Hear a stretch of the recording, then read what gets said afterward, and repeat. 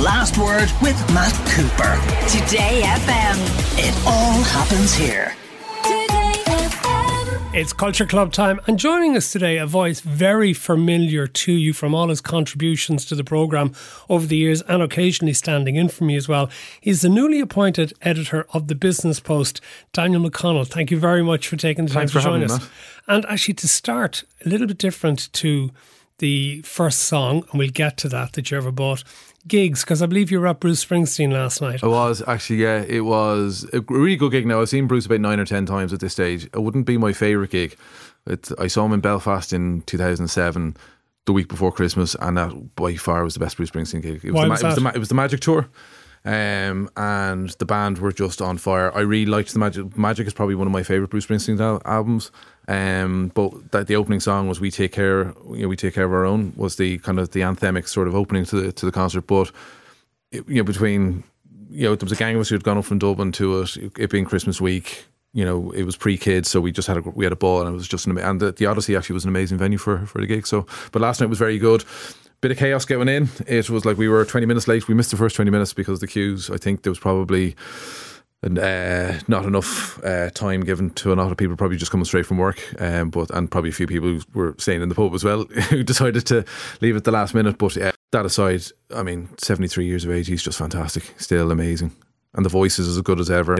I think it's probably, I saw David McCullough of RT, who's an avid Bruce Springsteen fan, say it was the best version of Thunder Road he'd ever heard, and I would probably go along with that. It was pretty good. Why was that? Just, the way sometimes a particular phrase of singing, a particular movement, or just the way the mood of the night, like the rain had stopped. It had been bucketing down rain before the gig had started. The rain had stopped. It was a beautiful night, and it was just the crowd were just totally kind of captivated by it. It was just absolutely fantastic. Yet you have lots of other gigs for us for the best gig you were ever at. Yeah. And tell us about one that you actually participated in. This is one of the best presents I ever got. My missus got me a Christmas present where I was able to get up on stage with Rufus and Martha Wainwright. They were doing a kind of a charity gig in Dublin in memory of their late mother. And as part of the gig, a small number of us were able to get up on stage and sing a song, Posperina, that it was one of their mother's famous songs. But it was kind of a Rufus and Martha with friends. So Neil Hannon from the Divine Comedy was there, Conor O'Brien from The Villagers was there, Paul Brady was there. So I'm standing on stage between a quite pissed Neil Hannon and a quite pissed Paul Brady, and it was great fun. It was really, really good fun. We got to sing The Fairy Tale in New York as well. Hang on, how did you get there? You could buy, it was a special treat. My missus could buy, you could pay an extra few quid to go in and do the sound check, and then go up on stage for the last two songs of the night. Okay, but it's not your first time on stage singing. No, clearly. It's not. I used to play a lot. With who? Well, we've in various bands, and I also kind of played bass for a number of friends of mine who were singer-songwriters. And so throughout my kind of teens and 20s, I would have gigged quite a lot and recorded quite a lot as well. So there was a point where it was either going to be journalism or music, and that fateful decision had to be made. And ever regret that? No, I really miss playing. With the kids and all the rest of it. I don't play anywhere near as much as I used to, and I don't sing as much as I used to. But I really I love playing and I love singing. And I see a lot of my mates who did stay with it, and have kind of over the last couple of years given it up because they weren't able to make a living out of it. I don't regret journalism because it was it's a fine substitute. It's been an amazing, very fascinating career. I've had great fun, but I've also. Does it ever give you the buzz though of performing on stage? No, but it's a different kind of buzz. It's a different challenge. And we were speaking yesterday, Matt, to school kids about that thrill of your first byline when you're in college or whatever like that. I mean that thrill certainly is still there. My thrill now these days is putting together as good a newspaper as we can, and watching others kind of do the reporting. But that thrill of being on stage and singing with your pals and writing songs with your mates is it's a very specific kind of joy. And I'm kind of waiting till the kids get old enough so I can actually disappear a bit more and kind of get back into playing a bit more, because I do it's great fun. What was the name of the band? The main band we were in was Lucidian. It was a terrible name, but it was a kind of a Radiohead kind of inspired sort of moniker. We were every band at that stage wanted to sound like Radiohead. It was just after OK Computer had been released, and they were definitely the most influential band at that time for us. And then our later incarnation was Havana Calling in the noughties, but they were like myself and Ali O'Dwyer, who's one of my best mates, who's probably one of the best singers I've ever worked with or ever seen. we were just like we were friends since primary school, and we just Where was that? In Kilmacud, in St. Lawrence's in Kilmacud, and then St. Benilda's in Kilmacud, and we started playing in transition year, and it was amazing actually. It was kind of because my dad was very musical, and he had gotten us to do guitar lessons, and I'd kind of gone away from it when football came into the mix, at age 10, Italia 90. But then, when girls come on the scene and being able to sing and being able to play the guitar became very important. So we became very good at that. You have nominated as your favourite ever gig something from Birmingham's Symphony Hall. Yeah, I'm a huge Elvis Costello fan, and Ali and myself would have gotten very much into Costello in like when we were in that band, and I had the foresight I saw Costello was doing a solo tour. He wasn't doing any gigs in Dublin, so myself and one of my pals decided just to hop on a flight over to Birmingham, and it was just himself and 8 guitars. He had a semicircle of 8 guitars, acoustic and electric, and his voice was just absolutely stunning, and he played a real varied mix of his hits and his kind of back catalogue. But at one moment, I'll never forget it, he plugged out the guitar and stood up to the side of the stage and just sang a cappella, and his voice just carried through the room. And it was just, those moments at a gig where your kind of hair stands up at the back of your neck. It was spine-tingly good. And I've seen some really good gigs. I mean, David Gilmour in the Royal Albert Hall the year after Pink Floyd did Live 8 was an amazing gig. And to see, it was the last ever time I think he played Echoes with Rick Wright, so that was an amazing gig. And then Prince in Malahide Castle, the last time he ever played in Ireland. And we know the chaotic backstory to all of that. He had fired his entire crew that morning, and an Irish guitar tech had to kind of fill in his place. But that was Prince at his best. He was amazing. So, but Costello definitely was the cream of the crop for me. Okay, well, we better get back to the first single you ever bought, but you're not giving us a single because you went straight to buying an album as the first single you got. I rather cheekily jumped on the 86 books from outside Stillorganwood at the age of about 11. I went into town. I had a £10 HMV voucher, which I got for Christmas or a birthday, I can't remember which, and the cassette tape of Queen, Greatest Hits Volume 1 with the black and white with Bohemian Rhapsody and everything on it. It was $7.99 for the cassette. I still know because of the sticker. I still have the sticker and the cassette with the sticker on it, and I had the voucher. But rather than just give me another voucher back, they gave me the change back, so I was able to buy a can of Club Orange and some sweets for the bus home. So I was more than happy with myself. And you still listen to that album? I do now. It's all like Spotify is my kind of main but I have our old when my dad died. I took with the old stereo with the separate unit bits. Yes. So I took that in my. So I love listening to the vinyl, but again, it's kind of tricky with kids. It's in the kids' playroom now at the moment, so it's not ideal. But I'm very grateful for the love of music my dad gave me, because he was a huge music fan, and we were Beatles obsessed in our house. But and we'll get to that in a minute. But I tend not to use the cassette tape all that often anymore, because I try to share it up, because I know if I used it, the kids will probably tear it apart. Let's hear a little bit from that album. Another one bites the dust.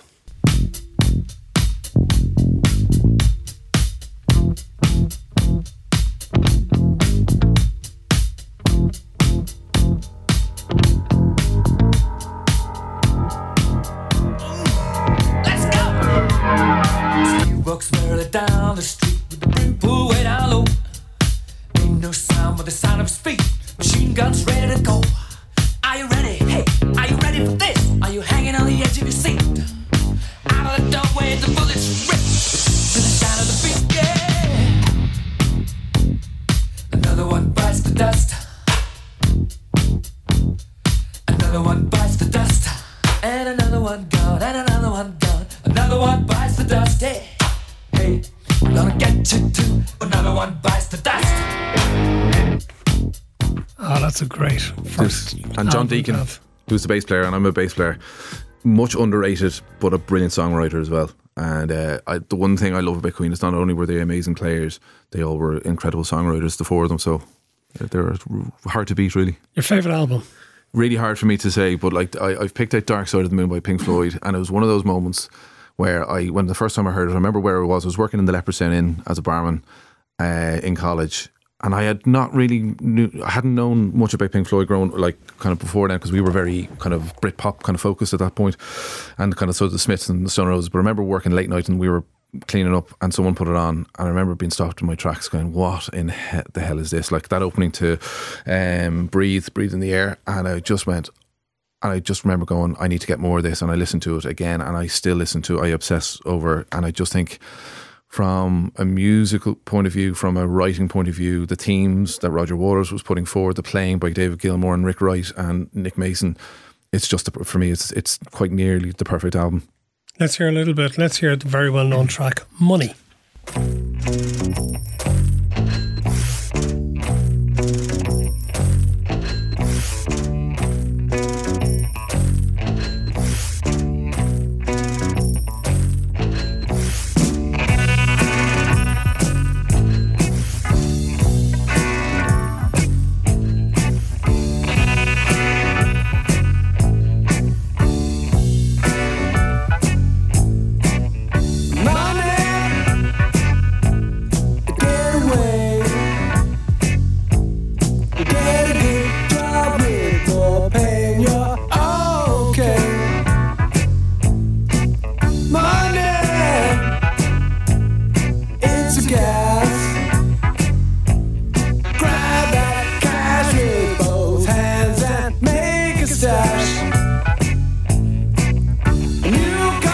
Very appropriate track for the editor of the Business Post, Daniel McConnell, who's with us tonight. Money from Dark Side of the Moon. Go on, name a few more albums, because I know it was very tough for you to another album for us was very important growing up was Astro Weeks by Van Morrison, and again it was one that we had found almost by accident.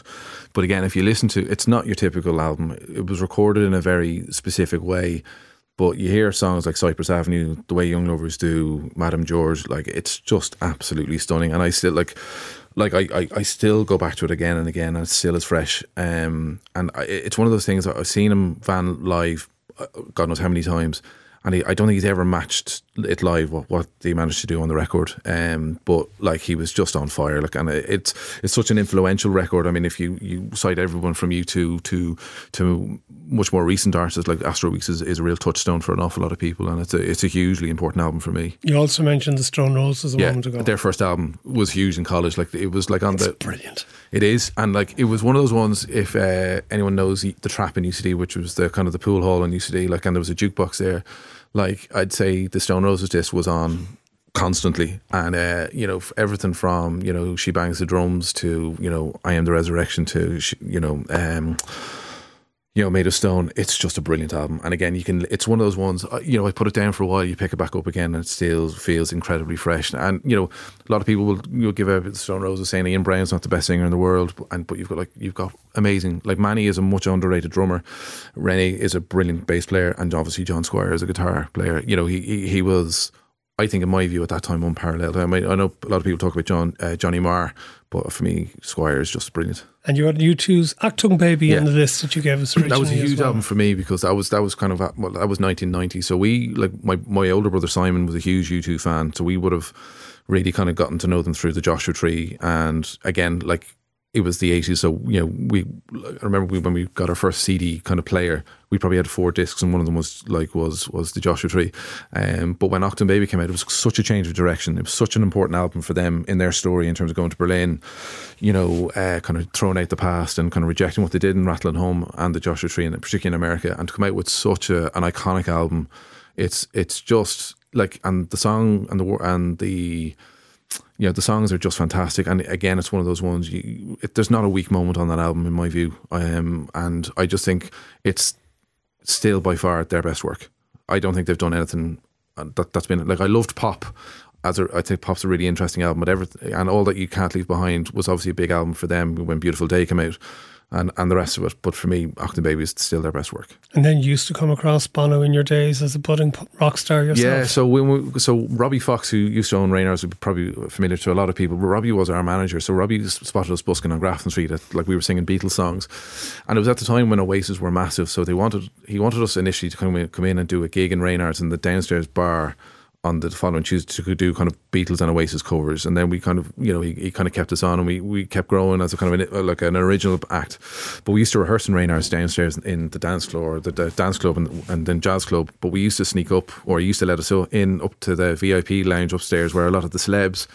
And you'd often come across certain Mr. Paul Hewson and certain other kind of bigwigs of Dublin's notoriety. I never saw you in there now, Matt. Like, or maybe I was more a Lillie's person, but I would have been in there every now and again. More discerning, are you? But no. But we were what 18, 19 at the time. Just out of school, like Dublin was, in fairness, what Robbie's big gift to us was he opened Dublin, the doors of Dublin to us, and that was fantastic. Like he gave us an opportunity to meet, like so. Joe Elliott and Rick Savage from Def Leppard were regulars in there, but like we were introduced to these kind of people, big kind of media writers. We did workshops with them all through Robbie. So like I'd be forever grateful for the chance and opportunity that Robbie Fox gave us. Let's move on. So, favourite band or artist? Given the way you've been talking, it must be the Beatles, is it? Well, the Beatles were huge in my house growing up. And again, when I was 15 or 16, you might remember the BBC did the series, The Beatles Anthology, and they released 3 double albums in relation to it, or in conjunction with it. And that for me was just brilliantly timed, because it was at the time when my musical kind of journey had really started, and we started getting into the band, and Oasis and Blur were kicking off. And obviously the Oasis kind of homage or rip-off of the Beatles, whatever side of the coin you are, going through it was a brilliant way of getting to know the Beatles story from their humble beginnings in Liverpool, their journey over to Hamburg, coming back, and then kind of the move down to London, and becoming ensconced in Abbey Road, stopping touring, the various departures from George Harrison, leaving, coming back, people throwing wobblies and stuff. It was just a fabulous introduction to the Beatles. And again, my kids will probably curse me because I keep trying to introduce the Beatles to them, and they've no interest at the moment. But what age are they? 9, 6 and 3. My youngest loves Yellow Submarine. Yeah. I think that's the kind of, but like, just for me, the Beatles were just everything. They'll get there. They will get there. But and what was great, again, going back to the band I was in with Ali, like we kind of not modelled ourselves on Lennon and McCartney, but we kind of saw we were singing duo, and that idea of kind of that combination of two people working together, collaborating, was a very powerful kind of, and we obviously kind of tried to replicate what what John Lennon and Paul McCartney did, not to any great success, of course, but they were very foremost. They were foremost in our heads, when we were doing all of that. They were just simply amazing. Okay, I need to take a break. Okay, and what we'll do is we'll come back and we'll talk about movies, television, books, plays, and your buried treasures. More with Danny McConnell, editor of the Business Post and the Culture Club, after this. Welcome back, and we're joined today for the Culture Club by a voice very familiar as part of our political coverage for many years here on The Last Word, now the editor of the Business Post, Daniel McConnell. Okay, favourite movie? You've gone from one way before you were born, a classic from 1941 or 42. Yeah, Casablanca. Absolutely love it. I was a late arrival to it, and it was one of those things. It was kind of Stephen's Day, lit the fire, put it on, with my cold ham and turkey and crackers and all the rest of it, and I instantly got why it's so revered. I instantly got why people love and go back to it all the time. The undertones or the overtones of Nazism and all of that, but then it's just so brilliantly done. It's brilliantly written. It's brilliantly acted. It's set so wonderfully, and the classic lines. We always have Paris. Here's looking at you, kid. But for me, the scene of scenes is where Victor Laszlo is trying to get the exit visas to go to Lisbon, and the Germans are in, and they start singing a German anthem or a German tune, and he goes and gets the house band to strike up Les Marseillaise, and it obviously leads to a groundswell of the punters to sing with it, and it's just a fantastic scene. We actually have it to play.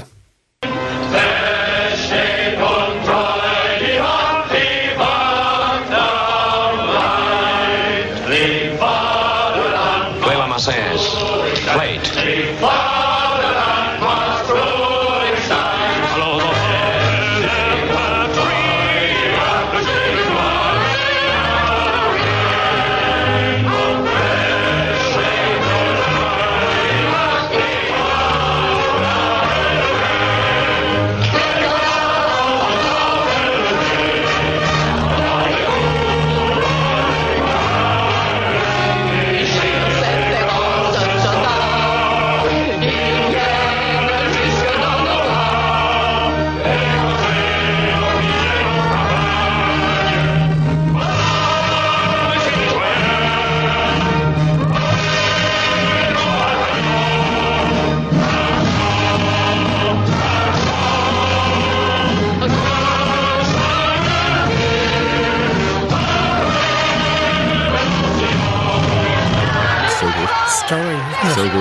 so good. And even that clip is up on YouTube, and I regularly find myself just going back to watch it, because again, it just, if you watch it and you see, like, there was clearly emotion, because it was obviously shot during the war, so like that like you could see there was probably a bit of reality kicking into in there as well, but like, it's just such a and the twist at the end and all the rest of it is just like, it's just one, like I said, it's kind of like a comfort blanket you go back to again and again.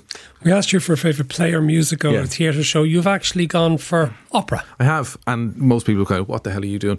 But again, this is something that happened to me during COVID-19. I was in the kitchen with my youngest, and for whatever reason Lyric FM was on.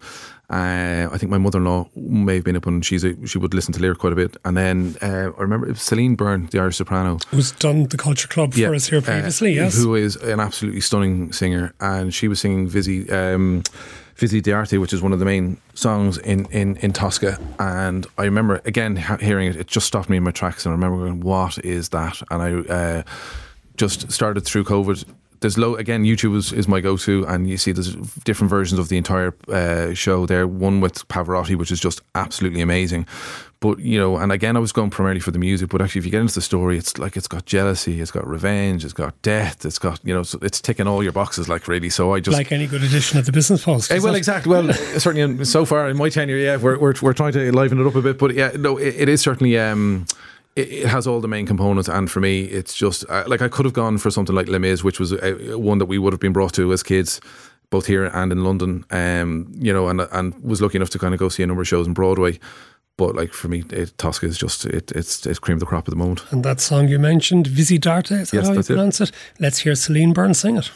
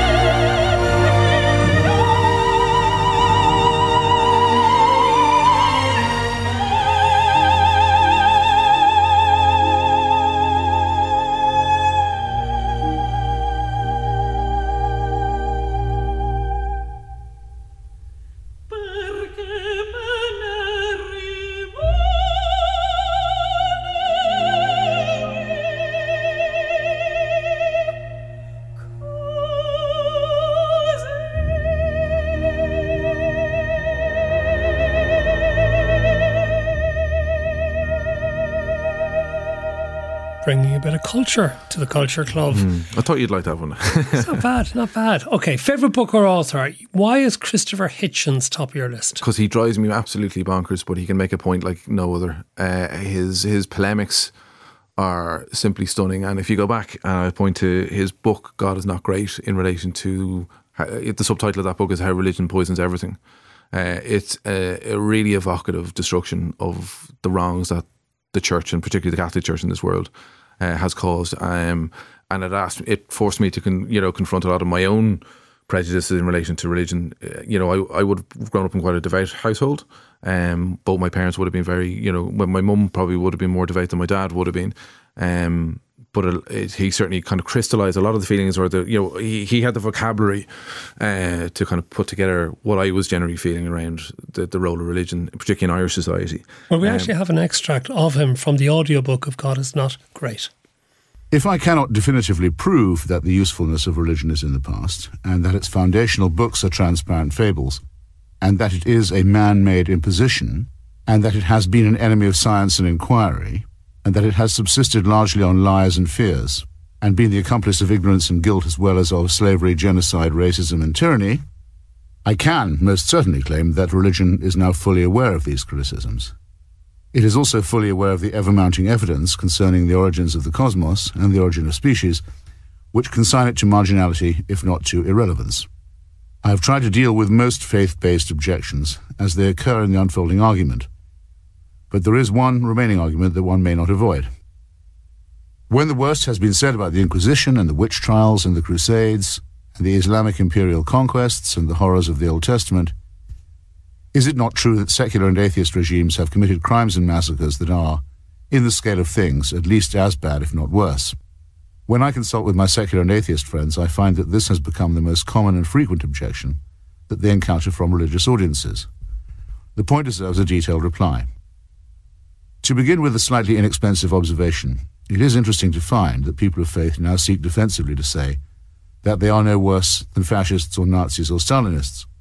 One might hope that religion had retained more sense of its dignity than that. He really knew how to put the boot in, didn't he? He certainly did, but he also, like, again, you just look at, if you try and parse and analyse what he said there, like, I mean, no word in there is an orphan. Like, he chose and crafted his words. And what was amazing about Hitchens, who died it's probably 10 or 11 years now since he's died, like, he was so prolific in his writings. Like, he would write a column out every day, and to the standard that like most of us would be only, like, you could only dream of aspiring. But, you know, another one of his big books for me was the No One Left to Lie to, which his absolute polemic against the Clintons, and just how Bill Clinton was this really, really horrible person who managed to get into and abandon the left in terms of welfare reform. I don't agree with everything he says, but what he did do is he gave me the ammunition to construct a good article and gave you the kind of the confidence to say that if you want to go for somebody, just how you do it. And he's been a big influence on me. But also, when it comes to somewhat lighter reading, yeah, you can't go wrong with P.G. Wodehouse. And I go back to, I give Angus Fanning and Anne Harris credit in this when I was in the Sunday Independent. They encouraged us not only to be reporters but to be thinkers in a way, and they always were encouraging. Particularly, I was only 25, 26, to expand my repertoire in terms of what I was reading. So we were told, read D.H. Lawrence, read P.G. Wodehouse, and I got into. I was kind of Jeeves and Muster when the TV series was kind of big in our house. So, but like Wodehouse is a firm staple in my palate every year. And then spy thrillers. Sorry, say again? Spy thrillers? Oh yeah, spy thrillers, yeah. So again, my dad would have been a huge reader of novels. He was total World War II and Cold War aficionado. So our house was littered with, like, you know, Jack Higgins, Len Dayton, John le Carré books, which we sadly dumped a lot of them when he died, and I've just gone back and bought them all again. But you know, I love a good spy thriller all the time. So yeah. Television, okay. Yeah. As a kid, what did you go for? We were classic 80s kids. So Airwolf, The A-Team, and Knight Rider were the three big ones for me. What was Airwolf? Airwolf was it was the Knight Rider in the sky. Kind of, it was a kind of a secret souped up helicopter that killed lots of bad guys. Michael Vincent was in it. It's it's excellent. I'm just a bit too old for that. Yeah. I remember The A-Team. I remember Knight Rider. Yeah. Never heard of Airwolf. Yeah, they were our three staples. And kind of now, in kind of more recent times, you know, like The Wire was probably the best TV I've ever watched. I obviously watched and devoured The West Wing and, like, The Thick of It and In the Loop, the film equivalents and all the rest. I love political dramas. And Veep. I love Veep as well, but Veep, you have to it's so intense. You can only probably watch it in short spurts, but it's absolutely fantastic. I'm dying not to mention The Sopranos, because I know everybody who comes on the show probably mentions The Sopranos in terms of TV, but that really was amazing. But the other one I'm watching at the moment, I've gone back to watch, is Band of Brothers. You know, again, really, like, that's TV making it at the highest quality. But we've actually picked a scene from The West Wing, because we haven't played a bit from The West Wing for quite a while. It comes up, but we'll play a little bit, in which President Bartlett and his team review a presidential debate that has recently concluded. Sir, and not to put my head in the lion's mouth, but by repeating the name of your opponent in public, you're essentially giving him free advertising. Cal thinks you should start referring to him as my opponent, or the other guy, the other side. I don't know, maybe there are other suggestions. You want me to refer to Senator John Hoynes of Texas, who at the moment has a 48-point lead for the Democratic nomination, as the other guy? Sir? You're not afraid it's going to make me look like I can't remember his name? No. I am. I think it's going to make me look like I can't remember his name. I think it's going to make me look addled. I think it's going to make me look dotty. And even if it didn't make me look like those things, it would remain a stupid idea. What's next? Nothing? Excellent. Okay, what's next? I wonder when Joe Biden goes to debate Donald Trump, will he be able to remember Trump's name or call him the other guy? Well, he certainly can be accused of being adult. I think a little bit. Can Joe? Like, he's looking a bit clumsy. Well, not clumsy is probably the wrong word, but geez, he's looking a bit scattered. You know, even not remembering where he was 5 days after he left Ireland. Given your interest in politics, having been a political correspondent and editor for so many years before becoming editor of the Business Post, how realistic is the West Wing, do you think? I think in some ways it was very realistic in terms of the process, in terms of how legislation and stuff got that past. I found it very saccharine, like particularly the early seasons. I found it like there was always the kind of the do-goody nature of the Democrats. Like the Democrats are not do-gooders. Like, you know, they're just a kind of a like they're not great. Like, careful, you're turning into Cal Thomas. I am a little bit, but like you know, the Democrats say they claim to represent poor people, but they generally end up being kind of Ivy League elitist, you know, who kind of talk about the poor in the abstract rather than in the main, and not knowing anything really about what the poor people are. America has always been like since I did my J1 in New Orleans, America's been a place of real fascination for me. So that's why the West Wing kind of still, my wife goes nuts when I still play it all the time, but because she's sick of it. But like it still stands up in my view, notwithstanding the sort of caveats about, you know, dipping into kind of bouts of saccharine from time to time. It stands up, believe me. Anyway, finish your better treasure. You've given us, we asked you anything, a song, a band, a painting, a podcast, a book, a movie, anything you people should know more about. You gave us 2 things. I did. One is the Bonnie Men, who are my favourite traditional Irish band. I know to Conor and Barry Lyons. They're an amazing traditional Irish band, and I think everyone should know about them because they're just amazing. But my second one, and I think we have a clip of this, is the Slow Readers Club. I went to see them in Dublin in the Academy about 3 or 4 weeks ago. I only stumbled upon these guys late last year, and they are simply incredible. They are like, I can't, their sound is absolutely massive. They're a synth kind of based rock band from Manchester. Even though they support Manchester United, I don't hold that against them. But Aaron Starkey is as credible and a convincing and compelling lead singer I've seen since Morrissey. He's just absolutely amazing. I'm looking forward to hearing this. This is the Slow Readers Club. This is Plant the Seed.